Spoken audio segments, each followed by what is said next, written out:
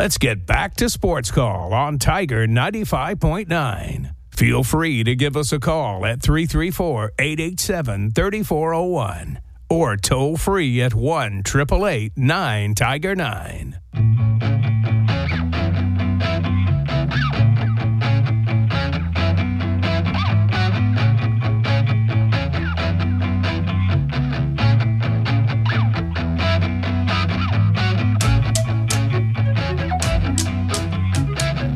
Welcome back to Sports Call, Tiger 95.9, the Tiger.fm, and the Tiger Communications app. Ryan Lavoie, Brooks Childress, and Tom Peavy with me here on this Tuesday afternoon. And we are now excited to go to our orthopedic clinic phone line where we welcome on Justin Ferguson of the Auburn Observer. Ferg, I know you have been very busy traveling all across the United States. It's good to be talking to you on this Tuesday. How are you? Yeah, I'm doing well. And the traveling's not stopping. Tomorrow morning I'm getting on a flight to go to New York for the Brooklyn games coming up. So a lot of travel, but a lot of fun. It's been a really entertaining last couple of weeks, and between Auburn football and Auburn basketball heating up, should be a fun week here coming up before the Iron Bowl. A job that sends you to both South Dakota and New York in the same month is certainly a very interesting and intense one. But Justin, let's talk some Auburn football first before we get into basketball. Obviously, a huge domination for the Tigers on Saturday in Fayetteville. What stood out to you as the most impressive thing about Auburn's performance? I mean, they just killed Arkansas at the line of scrimmage. And, I feel like Auburn's offensive line and defensive line this season have gotten better as the season has gone on, which is important. They took their lumps. You look at the A&M game, the Georgia game, some of these other ones. They didn't really do an awesome job of really establishing themselves, had some mistakes. But they've really come on this last month of the season. And, yes, Auburn has beaten Mississippi State, Vanderbilt, and Arkansas, three of the worst teams in the SEC. One of them's already fired their coach. The other two probably should. We'll see if they will. So, I mean, again, that it all comes with that asterisk next to it. But you only play with who you got in front of you on the schedule. You don't get to set who you play when in the SEC. So they've done a really, really good job. And, I mean, they whipped Arkansas at the line of scrimmage in this game. And offensive line-wise, really good game. When Auburn can go into a game, they ran the ball 71% of the time against Arkansas, did whatever they wanted. Everybody who touched the ball for Auburn on the ground had a good day, explosive day, efficient day. And that comes back to the offensive line. And, look, Travis Williams has had a pretty good Arkansas defense this year. They've been solid against the run. They got absolutely eviscerated by Auburn. And this is the worst an Arkansas run defense has looked like in years. This is one of the best in Auburn rushing attack has looked like in years in this game. That was really, really huge. On top of that, pass rush continues to play really, really well. Jalen McLeod, best player in the country this week on defense. Phenomenal performance there in terms of efficiency and getting to the quarterback. All of Auburn's defensive line did a really, really good job in this game.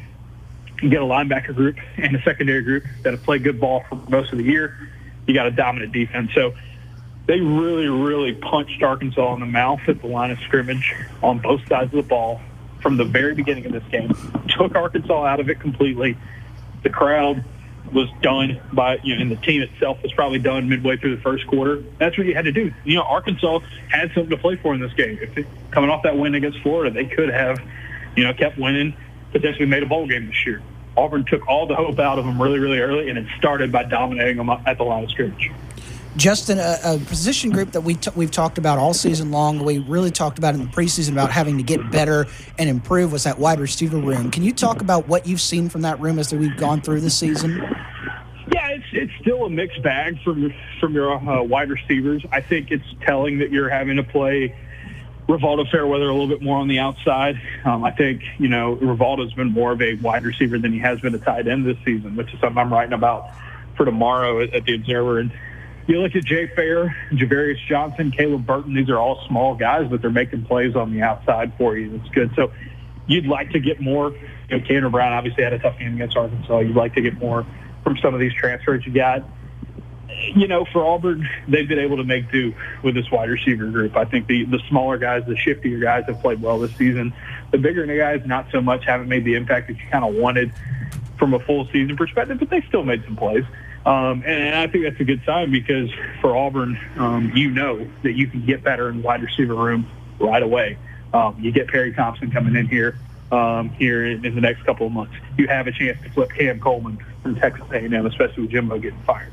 There's also the talk of Ryan Williams, the Alabama commitment, potentially reclassifying and flipping to Auburn, down the stretch here because, Auburn legacy, Auburn showing some signs of life at wide receiver. You can go into the transfer portal this offseason and be able to point to, hey, we're not a finished product, but we need to get better wide receiver, and you could be the key to helping us out there. So I think guys like Jay Fair and Caleb Burton and others can be people you lean on in the future and then add those new pieces. That wide receiver room should take a step up next season. And, that could be a really, really big thing. So long story short, outside receivers not giving you a whole lot this year. That's okay. It's kind of been hot and cold.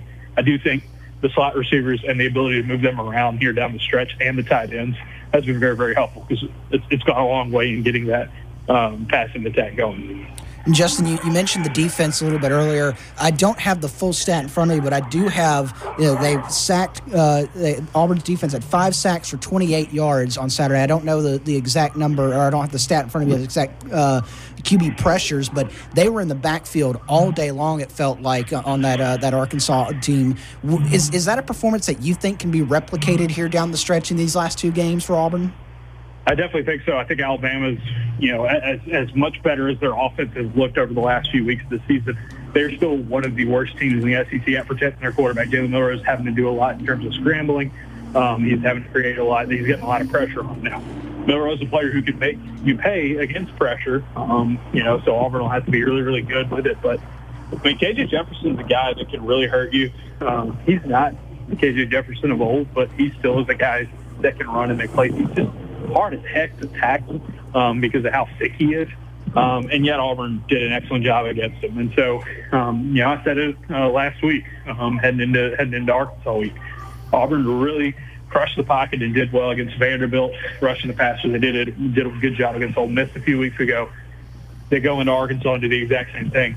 Arkansas and Alabama, the 2 worst teams in the SEC protecting their quarterback this season. Those are the last 2 SEC games Auburn has. So, with Jordan Hare behind them in a big Iron Bowl where you feel like you could be competitive and maybe shock the world one more time, I really like Auburn's defensive line in that matchup because as good as Alabama has figured some things out this season, obviously they're going to the SEC title game for a reason.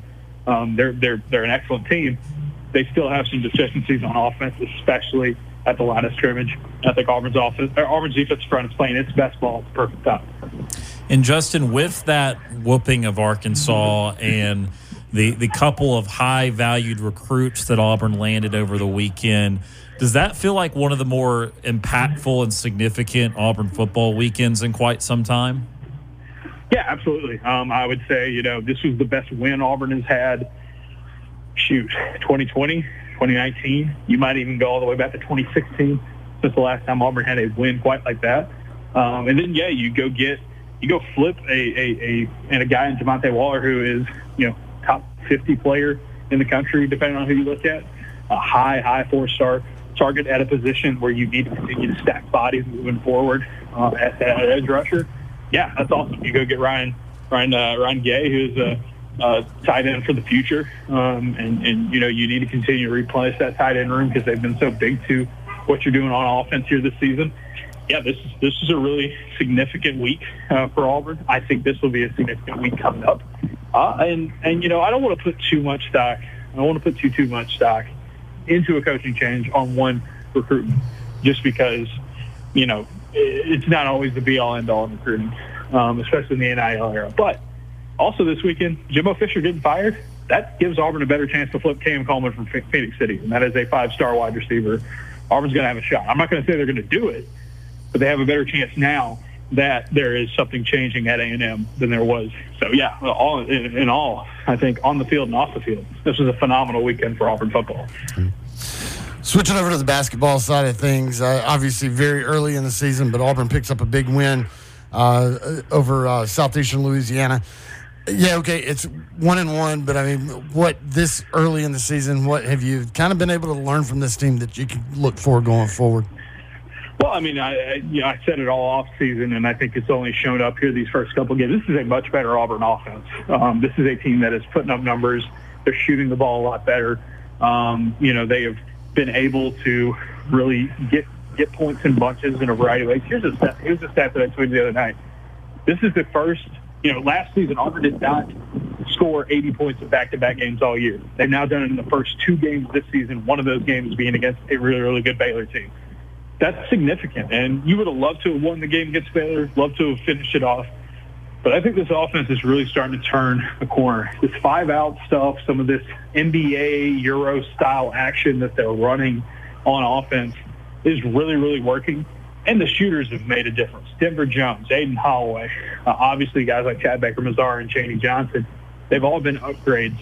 And on top of that, you see guys like Katie Johnson, Jalen Williams, these guys that came back for Auburn, Chris Moore, Trey Donaldson. Auburn brought back most of their decent shooters from last season. They added more good shooters, and now they're playing an offense that I think has really just kind of unlocked the potential of everybody.